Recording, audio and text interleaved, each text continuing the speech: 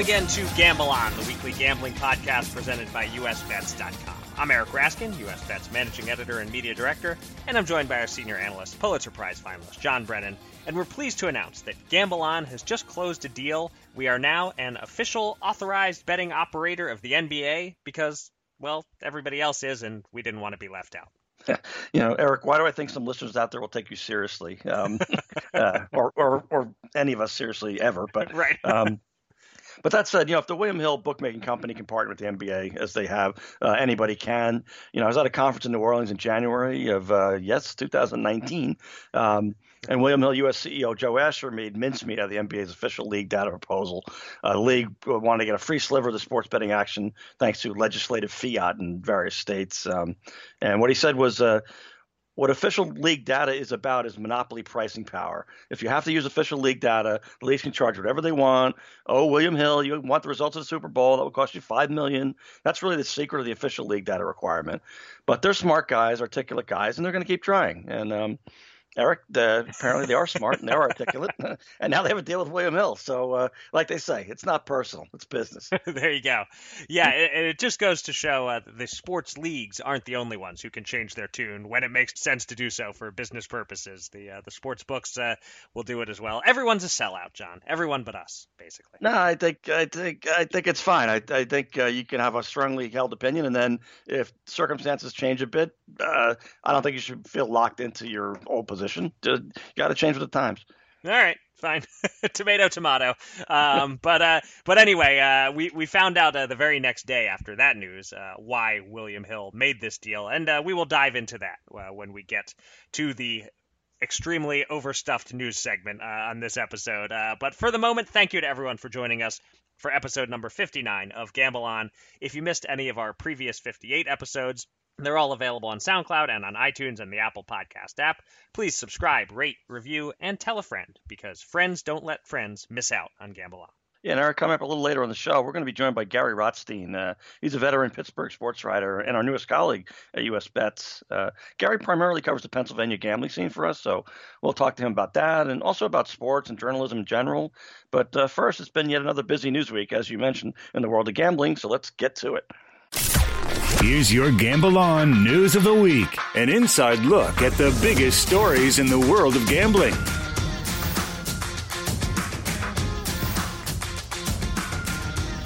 There's so much going on in the news this week that we simply can't limit ourselves to our usual 3 stories. You're going to get a bonus story this week, not to mention that abbreviated coverage that we led the show with about William Hill and the NBA.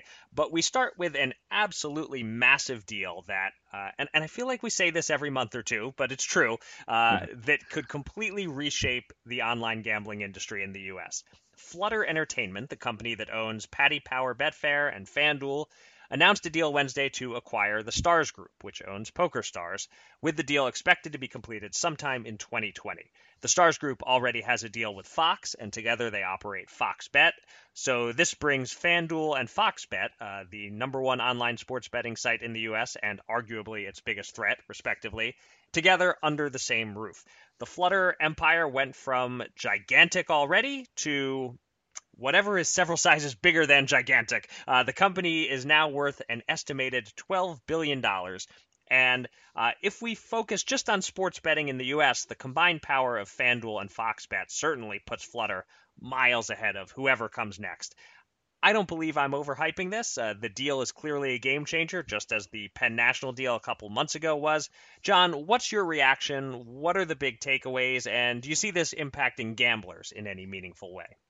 Well, I mean, to me, more competition is better for consumers in just about every industry. So I'd say this concerns me a little bit. FanDuel and Fox Bet won't have to compete for a crack at your discretionary income, for instance. But at this point, there are plenty of rivals, and certainly FanDuel versus DraftKings alone have kept each other on their toes in daily fantasy sports. So I wouldn't panic just yet. If they buy DraftKings, I'll panic. Yeah. And it sounds like those two brands won't actually merge, that there will still be a FanDuel Sportsbook and a Fox Bet, which is important to me because those are the two sites I do most of my betting on in Pennsylvania. However, even if they keep their separate names and their separate sites, but if they suddenly start posting the exact same odds, then that's almost as if they had merged, and it is bad for consumers. And yeah, I mean, in general, mega mergers and consolidation tends not to be good for consumers. Having Disney and AT&T and like three other companies collectively owning everything in America is not ideal. I hope that this turns out to be the biggest of the mergers that we see in this space and not the start of some sort of consolidation race. Essentially what you said, that if DraftKings gets on board, or ultimately we end up with DraftKings and somebody else combining and there are basically just two giants and that's it. Yeah, that's not so good. Our colleague Robert Delafave had a tweet that cracked me up, listing a bunch of imagined upcoming news stories. My favorite was Patty Fair Fan Fox acquires Mars in anticipation of 2181 terraforming process. Good stuff there from the COO. Yeah, I can imagine. And, I wonder too, like, is this industry important enough that the federal government starts to worry about antitrust issues if they try and buy DraftKings too? I don't know. Yeah, it's something to keep an eye on. If it becomes just one giant, almost monopoly, then the antitrust issues they could get involved. All right, so we go from a story with widespread impact to one that's fairly localized and only of consequence to about 1,000 people, but that is nevertheless very much worth dissecting. DraftKings' Super Pool started this past weekend, and with a $500 entry and $1 million guaranteed prize pool, the New Jersey-only NFL Picks Contest instantly became the closest thing on the East Coast to the famed Las Vegas Super Contest. But the Super Pool was a little late in getting off the ground. It only covers 14 weeks of the 17-week NFL season, and for one reason or another, it didn't come close to filling, attracting just 989 entries when it needed 2,000 to hit the guarantee. That means at least $505,500 in overlay, and really a good bit more than that when you consider that DraftKings offered some buy two, get one entries and tried to lure entrants at the last minute with $250 in free bets. I wrote about it on Tuesday and speculated as to why the entry numbers were what they were, chalking it up to the late start 4 weeks into the season, how challenging it is for non-New Jersey residents to participate, the $500 price point scaring away casual bettors, and the 3 entry per person maximum. Before we go any further, full disclosure, John and I each have a 4% stake in a US Bets team entry, so we're certainly not sad about all the overlay. Anyway, John, were you expecting bigger numbers, and what do you think is the biggest reason DraftKings didn't even get halfway to the guarantee? Yeah, I'm a little perplexed. I think it's the price point, but that still surprises me a little bit. I think a lot of East Coast gamblers who play for high stakes and focus on the NFL would want to be in the Las Vegas Super Contest, and they travel there often enough or have friends who live there, and Right. they don't need this one. But, word seemed to be buzzing in the Twitterverse about the low number of entrants last week or two. So I would have thought that would have lured in some Jersey boys on the lookout for value. And that kind of didn't happen. And lastly, maybe the sort of bettor who likes these contests, they really want to do all 17 weeks, not just 13. Yeah, I mean, I do think that was a bit of a turnoff that it started late and people were, you're in that mindset for a season-long contest at the start of the season, not a few weeks in. But certainly, yeah, I would have thought the same thing, that people would jump on that overlay value once they know it's out there and it's the last day to enter and it's clear that there's going to be all this extra money in the prize pool. But again, if you're not in New Jersey, even if you're a Manhattan guy, to have to commit to going in there basically every Sunday of the season. If you want to make your picks and have the best opportunity, you want to be making them at the last minute before that. So it's not like you can, I'll go in on Friday and make my picks. Then you're putting yourself at a disadvantage. So it's really a commitment to being in New Jersey every Sunday around noon. And I guess if you don't live in New Jersey, that's not so attractive. It's interesting to look at the results from week one. One thing that's so unique about this contest is the freedom to pick as few or as many games as you want each week, as long as you end up with 70 picks total over the course of these 14 weeks. It really led to some diverse approaches. DraftKings told me 63 entries made 0 picks in the first week.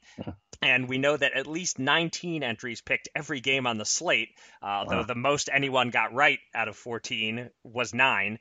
One entry did go 9 for 10, which is extremely impressive when you're betting against the spread. I wonder if that person will keep betting 10 games a week and see if they can finish like 50 out of 70 or something with 7 weeks to go and just sit back and dare someone to catch them. I personally prefer the approach of shooting for 4 to 6 games a week, not leave yourself with too few or too many games to pick down the stretch. Just try to be consistent. But of course, whatever you do, you're going to need to be right at least about a 70% clip to win the $250,000. Yeah, so we're not going to win $250,000. Okay. We don't know that. But, adding to the full disclosure, yeah, our group went 2-3 in the first week, which is not a good start. But I would say it's better to go 2-3 than even to go like 7 out of 14, because you're racking up the number of wrong answers quickly. We're perfectly fine. We're in the hunt. I'm not concerned yet. All right, I'll go with that. Sure. Okay. For our next story, we look at two things happening simultaneously in Washington, D.C. sports betting. First, the online element. As we've discussed previously, the DC Lottery's vendor Intralot was awarded the single-source online sports betting contract, with scandal-plagued council member Jack Evans rushing it through. But now the rush is off, and it's not clear when online sports betting will launch in DC. A sports betting app developer named Dylan Carragher went to court to stop the Intralot monopoly before it could start, and a judge issued a restraining order, which was extended this week, blocking the Office of the Chief Financial Officer from making its first payment to Intralot. There will be a decision by October 18th, and the hope for a competitive marketplace in D.C. lives on for now, and that October 18th ruling will likely be appealed either way, so settle in. This might drag on for a while. Now, the brick-and-mortar element of the D.C. news. News just broke on Thursday morning that William Hill has formed a partnership with Monumental Sports and Entertainment, owner of the Wizards, Capitals, and Mystics, which will include the creation of a William Hill sportsbook at Capital One Arena, the first sportsbook at a U.S. professional sports venue. We don't have all the details yet. There will be a presser today, apparently, but as I noted at the top of the show, this brings the data partnership between William Hill and the NBA into focus. John, two questions. How major a step is having a sportsbook inside an arena, not just a lounge like we've seen in New Jersey, but an actual sportsbook? And any guesses as to whether these two stories will come together with Intralot not ending up with the sole operator contract and maybe William Hill, possibly others as well, offering online betting in D.C.?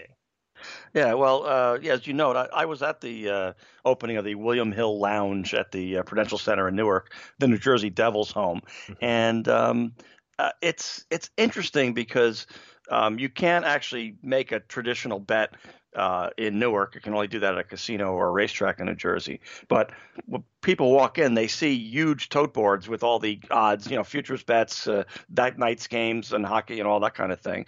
And of course, they can bet on their phone in New Jersey. Right. It's mobile sports betting. So there really should be no difference. I mean, they walk in there, they see the odds, they can, tap their phone and make their bet. So why do they need a teller? Right. And yet, and I'm not just talking about old people like me, but I mean, even younger people, they kind of want that sort of visual where they stand in line a little bit. And I was in Atlantic City last Saturday, of course, and watching it. And people they'd rather wait 10 minutes in line for whatever reason than just do it on their phone. So I think having the in-person situation like they're going for would be a big deal. Now, as far as Intralot goes in a lottery, I mean, Intralot's had its own issues in the past year ethically, and with the spotlight shining so brightly, I'd love to think the council members there would surrender and just put it out to bid. But there was a Jersey real estate and golf project in the Meadowlands about a decade ago that became the subject of investigations by the local newspaper I'm familiar with, the governor's office, and the federal government. And one of the project executives told me that even so, he never stopped getting calls from elected officials in the area explaining that, well, they have a cousin in the construction business, and it would be a shame if his company didn't get a subcontract on the project. I'm not saying, I'm just saying, So D.C. seems pretty similar. So I'd be inclined to take Intralot and give the points. Okay. Yeah, and one detail of this William Hill thing that maybe people will know by the time this episode posts based on what's said at the press conference, but I'm not sure about what the laws are and what the plan is regarding whether they can offer mobile inside the arena. I would think if you have a window there with a teller, I presume there will also be kiosks. Is it that much of a leap to then also have an app that you can use when you're within the arena. I don't know. That's sort of could end up being the first form of mobile betting in DC if that happens. But I'm just not sure of all the details yet. But I don't totally get the thing that you're talking about how people like to wait in line for 10 minutes instead of just placing the bet on their phone. But you're right, there are some people who do, and I will say, if you don't have a person behind a window somewhere to take bets from those who want to place bets that way, I really don't consider it a sports book. I think they're right to call the ones in New Jersey a lounge, even if you can place bets on your phone in them. It's not a sports book unless there's a window somewhere. Yeah, I might add, like I said, those people waiting in line, plenty of them are millennials, not an age thing. And one other thing I would add is the Leonsis family that owns the basically all the sports teams in DC is probably the most forward-thinking, aggressive sports betting ownership group of all the major team sports. So that's why I'm interested in seeing the details, because Ted Leonsis and his son and the whole family, they've been pushing this stuff for several years now, even before the Supreme Court ruling last year that kind of opened the door for sports betting. So they're very innovative. They're very smart. And I'm really interested to see what they do. Yep. All right, let's get to our final story, our bonus story. While DC online sports betting gets delayed, we have 2 new online sports betting states to announce. We're recording this on Thursday morning, and Indiana's mobile sports betting is scheduled to begin today. Bet Rivers is expected to start taking bets today, and we just found out yesterday that DraftKings plans to launch today, also with FanDuel expected to follow soon. Meanwhile, in Oregon, mobile sports betting is expected to launch next week, with the Oregon Lottery launching an app called Scoreboard, which will be the only online sportsbook in the state as they test out the monopoly approach that DC was pursuing and may continue to pursue. If indeed Oregon starts taking bets next week, that will put us at 8 states with legal online sports betting.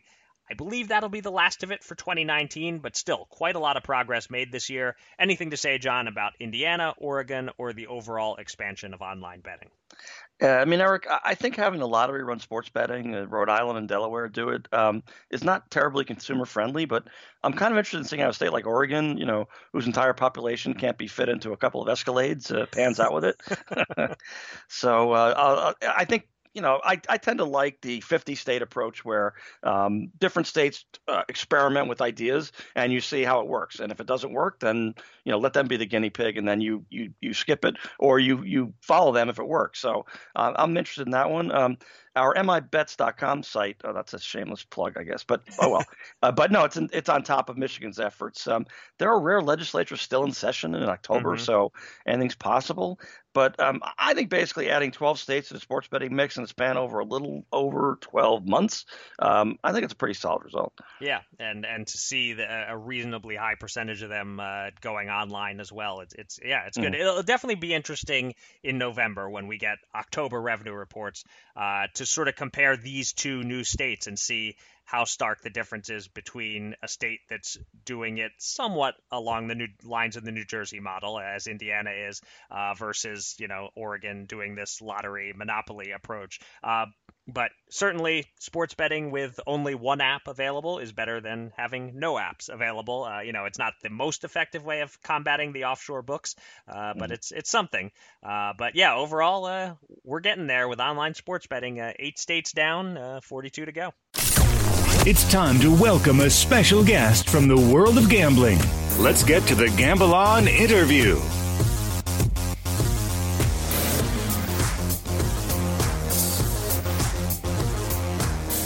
After some 3 decades in the traditional print media, most of it at the Pittsburgh Post-Gazette, Gary Rotstein made the leap to the new media side of things this summer when he joined the staff at US Bets, with an emphasis on our Penn Bets site, where he covers all things Pennsylvania gambling for us. And there is certainly no shortage of news these days when it comes to gambling in Pennsylvania. So Gary joins us now to talk about what he's observed so far in this rapidly growing online gaming state. Gary, welcome to Gamble On.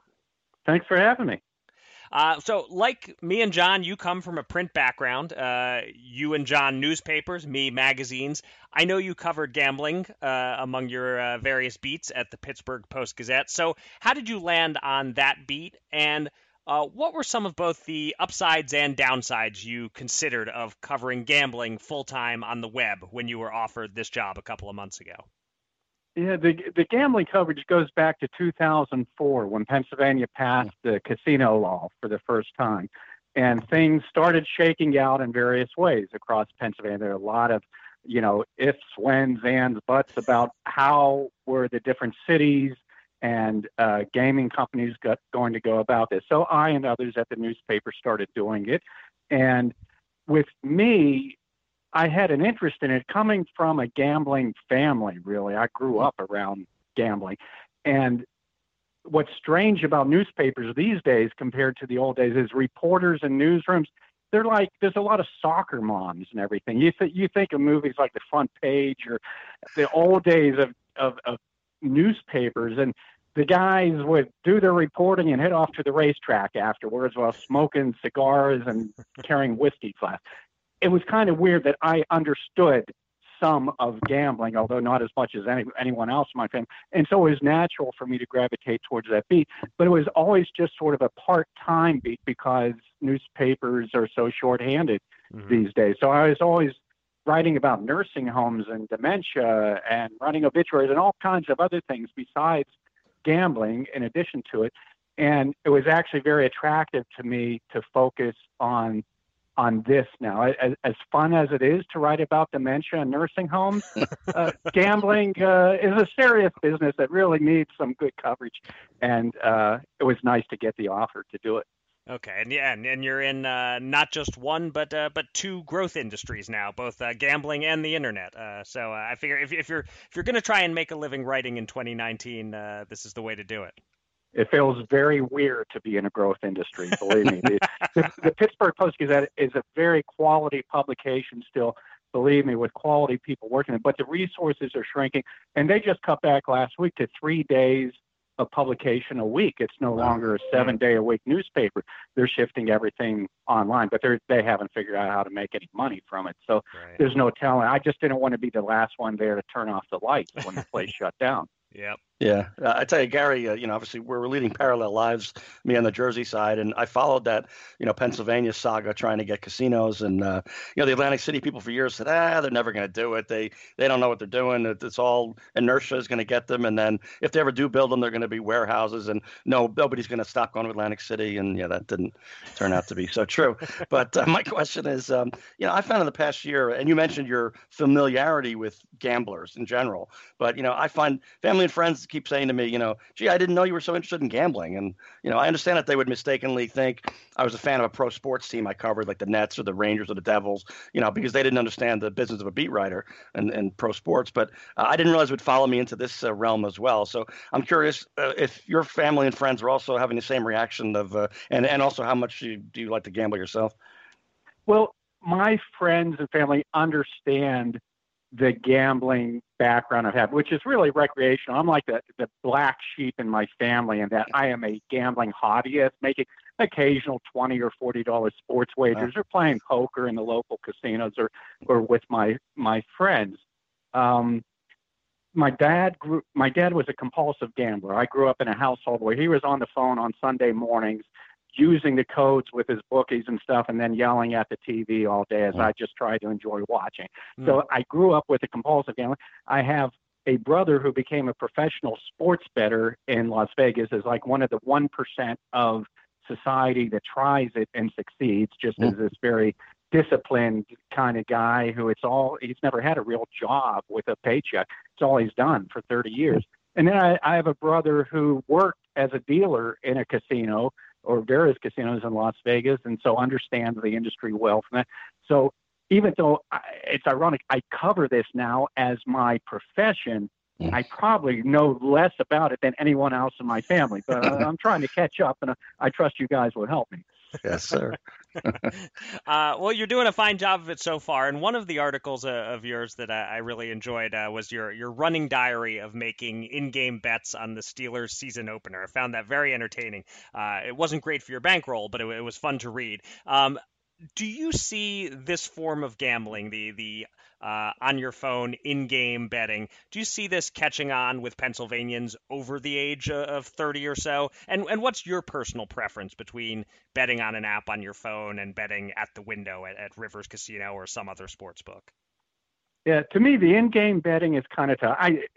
The people who are running it, the people from Canby and other companies who have experience with this in Europe, so it's just a matter of time before America catches on the same way, because it's been very popular in Europe, more so in particular sports and in particular countries than others. But they see it happening in the U.S. Maybe that'll happen with a younger generation. It's just, you got to be so fast in that in-game betting. Mm-hmm. I'm 61 years old.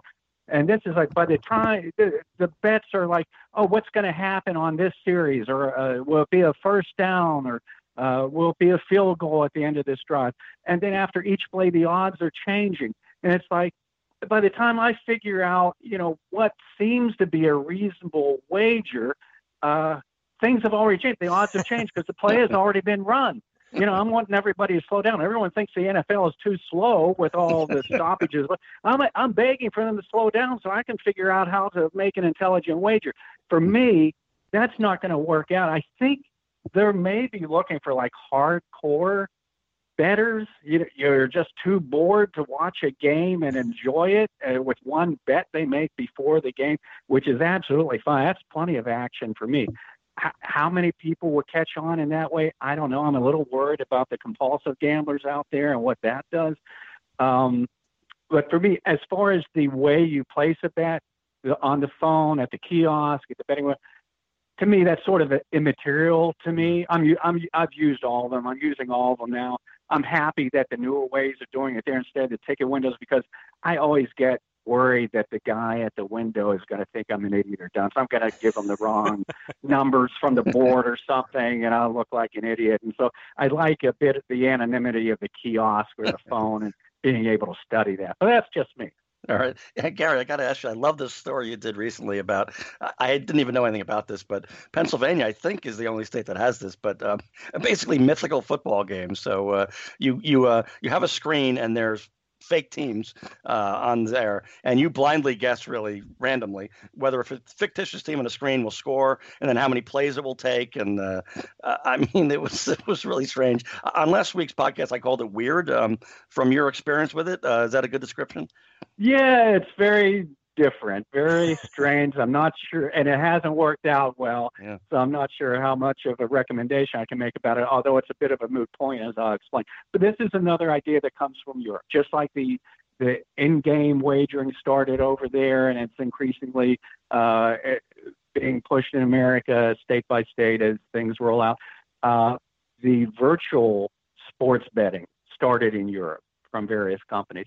And the Pennsylvania Lottery, which was looking for ways to expand its offerings and try and reach a new demographic and younger people, they came up with the idea of using this company that had experience in Europe, doing a contract with them, put up these screens in bars and other lottery locations. But the intent is really like socialization in bars, with the idea people would gather around the screen and have fun with one another, making bets on what's going to happen on a play between this animated game that's run. And so you predict the outcome of a series. Will it end in a field goal or a touchdown, a running touchdown, pass that touchdown, but also on will it happen on the first play of the drive, the third play, the fifth play of the drive.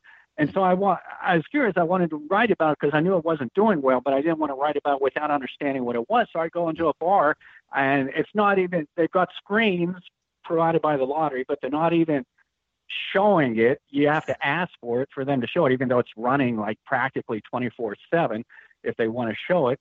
And so I figured out and started making some bets, but it's weird, compared to the betting you do here. And so they've already figured out this isn't really appealing. They've made like $1 million in profits and close to a year compared to the $10 million they were expecting for the lottery. They already figure it's a bit of a boondoggle. They didn't really market it well or push it well to go along with the strangeness of that type of wagering. And the fact that it's not a good payout. You only get paid out the same as like with lottery games. You get back like the players receive 2/3 back overall. of their investment compared to the 90-95% you do placing your sports bets with the casinos and all. So I'm not so sure it's a good idea. I don't get the sense a lot of people are having fun socializing over it the way it was initially described. So they've already figured out they're taking that out. The lottery is gonna put in before long a horse racing game that's a little bit similar to what we're used to betting on, the outcome, top three horses and horse races. And they're also retinkering with football and going to bring that back with a more traditional way of betting. Okay, there's a point spread. It's maybe just one drive that lasts 4 minutes or something, but you're betting on a team, which team is going to win this 4-minute game or whatever. And what's the over under on points, or take a team on the point spread, that sort of thing that we're all familiar with, and they're hoping that it do better, which makes sense. I don't know how good it would be, but it makes sense. Yeah, well, so they're going to replace one sport that a lot of people bet on, which is football, with horse racing, which is another sport that people have been betting on for 100 years. What could go wrong? Yeah. Well, last thing, Gary, gonna throw a curveball at you here. Where would you set the odds on an Antonio Brown return to the Steelers? 1 billion to 1, or is that not high enough? Yeah, it would be wider. You need a wider bet margin than that. All the ties have been cut, certainly from the Steelers end, maybe from Antonio. It's okay. It's funny. And that in-game football betting story you alluded to that I did, I made a joke at the beginning. He had just started with the Patriots, or he hadn't even played a game yet. And I sort of said, I wish there was an in-game bet here to make on how long it would be into the season before Antonio Brown gets in trouble with the Patriots and doesn't play for them anymore. And I was just joking about it. And then he played one game and he was gone. I wish they had made that the offer, and I maybe could have picked up some money there. That would have been a good under. But meanwhile, in Pittsburgh, it's a very different team you've got there than the one you've seen the last few years. It's sad. Yeah, but hey, at least you got off the schneid this week. Yes, sir. Ravens will be different. Yeah, probably. It's been great talking to you. Thanks for coming on the podcast, Gary. And now you're really part of the team now that you've appeared on Gamble On. So thanks for joining us. Thanks a lot, guys. Two men. $10,000. Will they run it up or blow it all? It's time to check in on the Gamble On bankroll.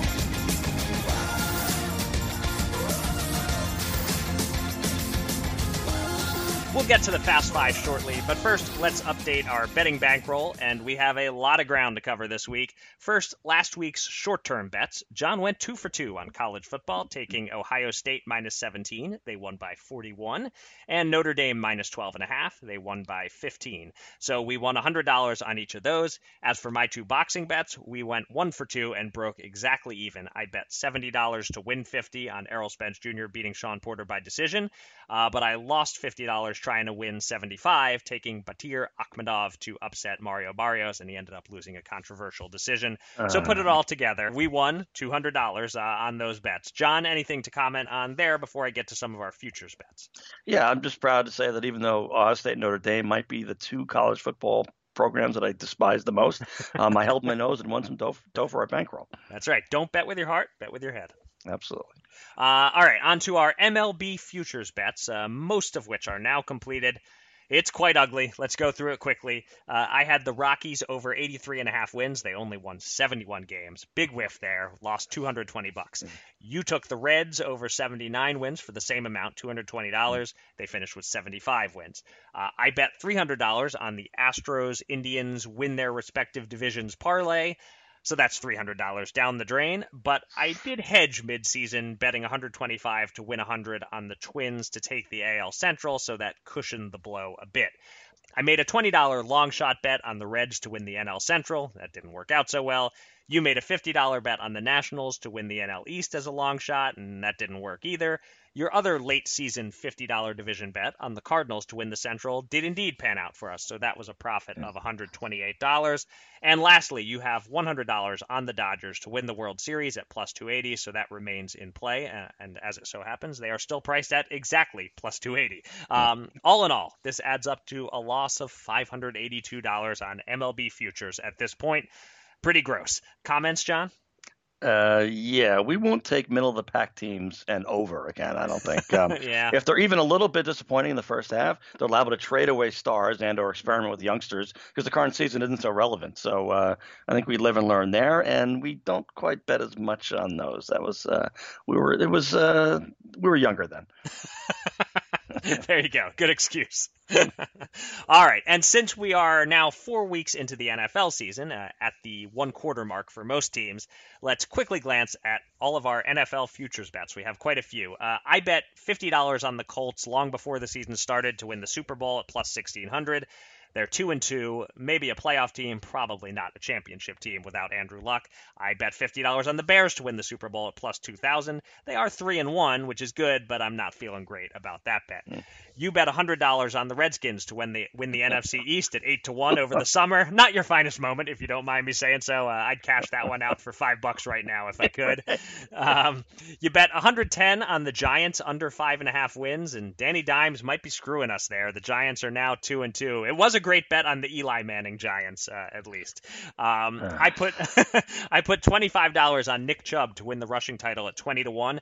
That one's looking like a potential score for us, as Chubb had a big week 4 and sits at 398 rushing yards, just 13 yards out of the league lead. I risked $220 on Sony Michel under 999.5 rushing yards, and he's at just 171 through 4 games, on pace for 684.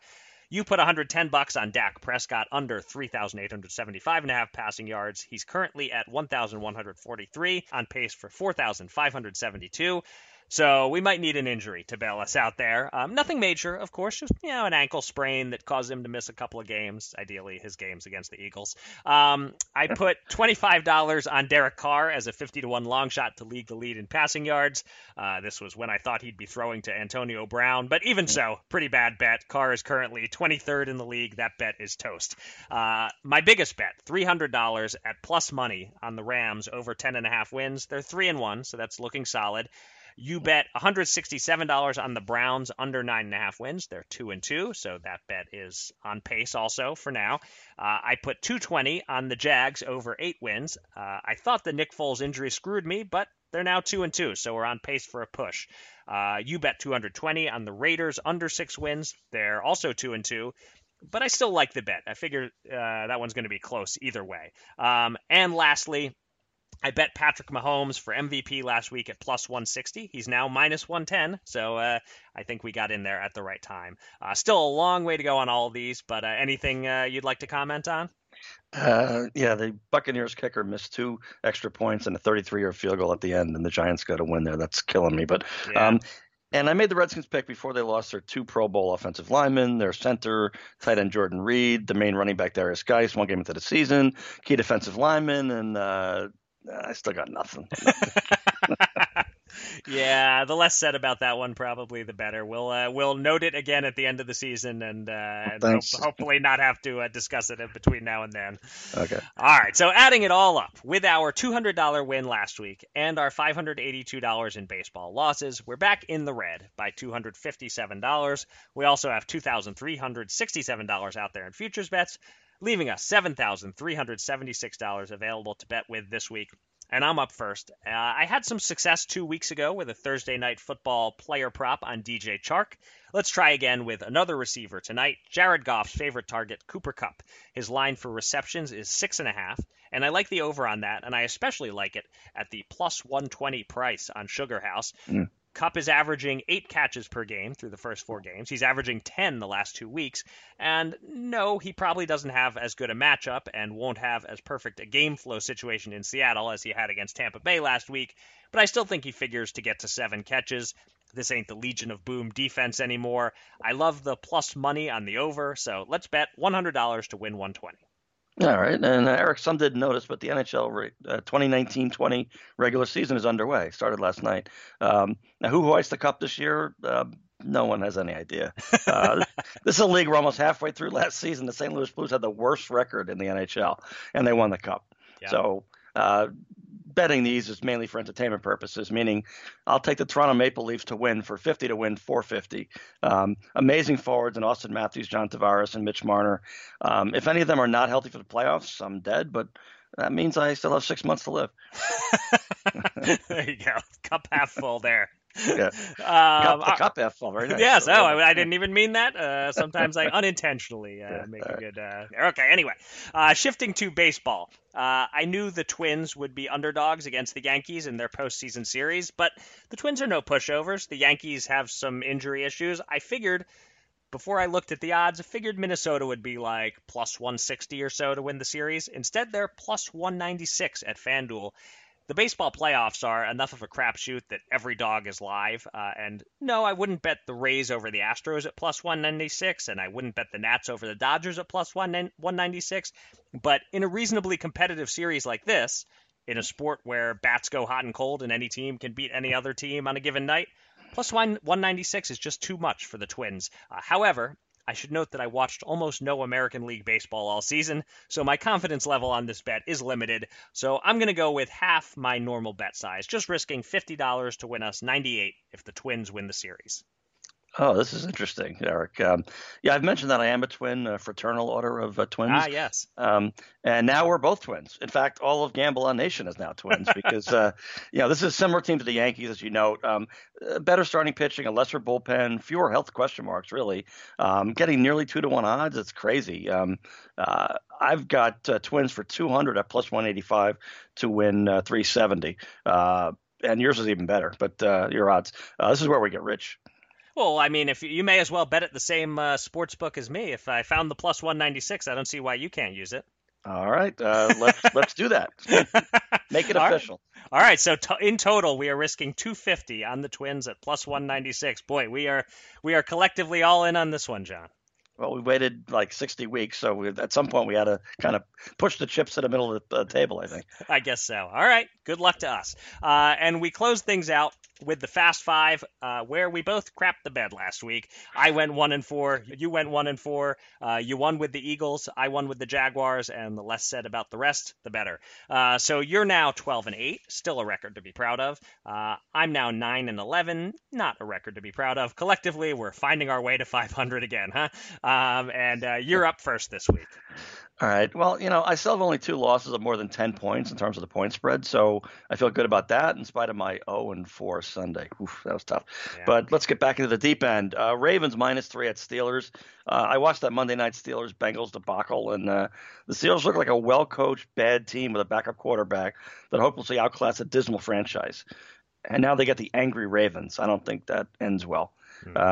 Texans -5 versus the Falcons. I'm not entirely sure what is wrong with the Falcons, but I don't need to know that exactly for me to take the Texans at under a touchdown favorite. Titans -3 versus the Bills.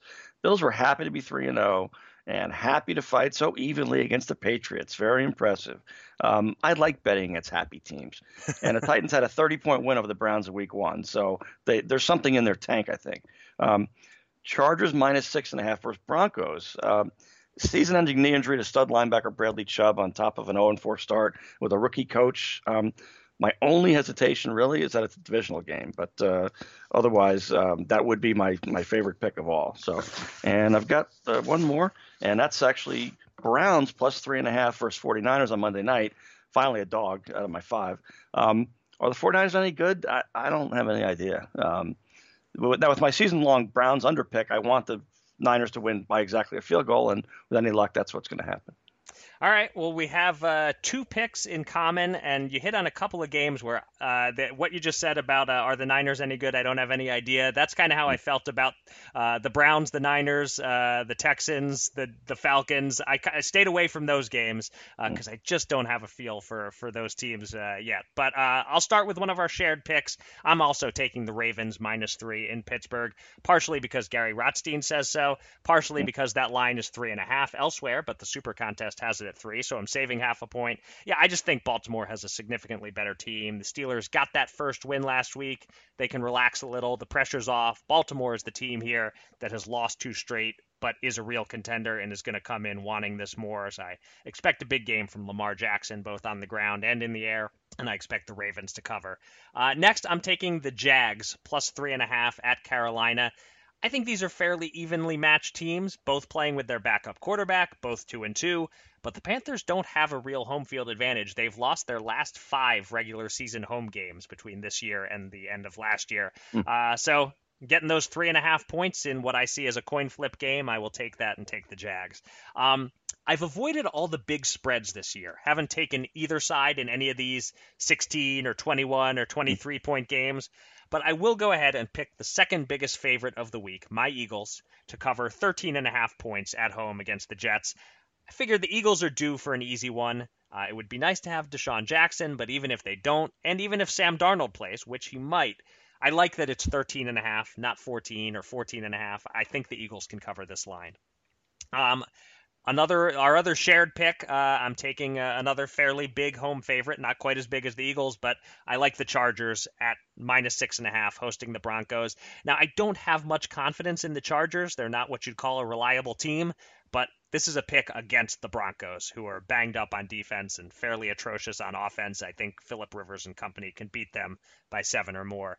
And lastly, nothing more fun than picking against the Cowboys. I think Dallas and Green Bay are pretty evenly matched, both coming off their first loss. I don't know how to explain this pick except to say it's a gut feeling that Jason Garrett and the Cowboys screw this one up and choke under the big national spotlight in this one. The Packers are 3.5 point underdogs, and I plan to bet them on the money line in real life. And I like them to cover here. And then hopefully America will pick a new team, because this nonsense of the Cowboys being America's team has gone on long enough. And that is the end of my rant about the Cowboys. And that will do it for this episode of Gamble On. Thanks to everybody out there for listening. And thanks again to our guest, Gary Rotstein. You can find me on Twitter at Eric Raskin and John at Bergen Brennan, and follow US Bets at US_bets. Go to usbets.com for all the latest news and analysis from the world of gambling, and subscribe to this podcast on SoundCloud or on iTunes or the Apple Podcast app. And with that, John, I hand it over to you to take us out. Yeah, Eric, I was in a store the other day that advertised its Oktoberfest schedule as October 1st to 31st. That's when the sale was going. That's just wrong, In Munich, which has been hosting the real Oktoberfest for more than 200 years, so I think they have a say in the matter. The festival is 16 to 18 days, usually ends on the first Sunday in October, which is this weekend. So get it right, silly Americans. It's basically mid-September and on. Now, what does this have to do with gambling, you might ask? Well, they pack in about 400,000 people a day, and they're mostly there to drink beer. That sure sounds like a gamble to me. So anyway, until next time, gamble on.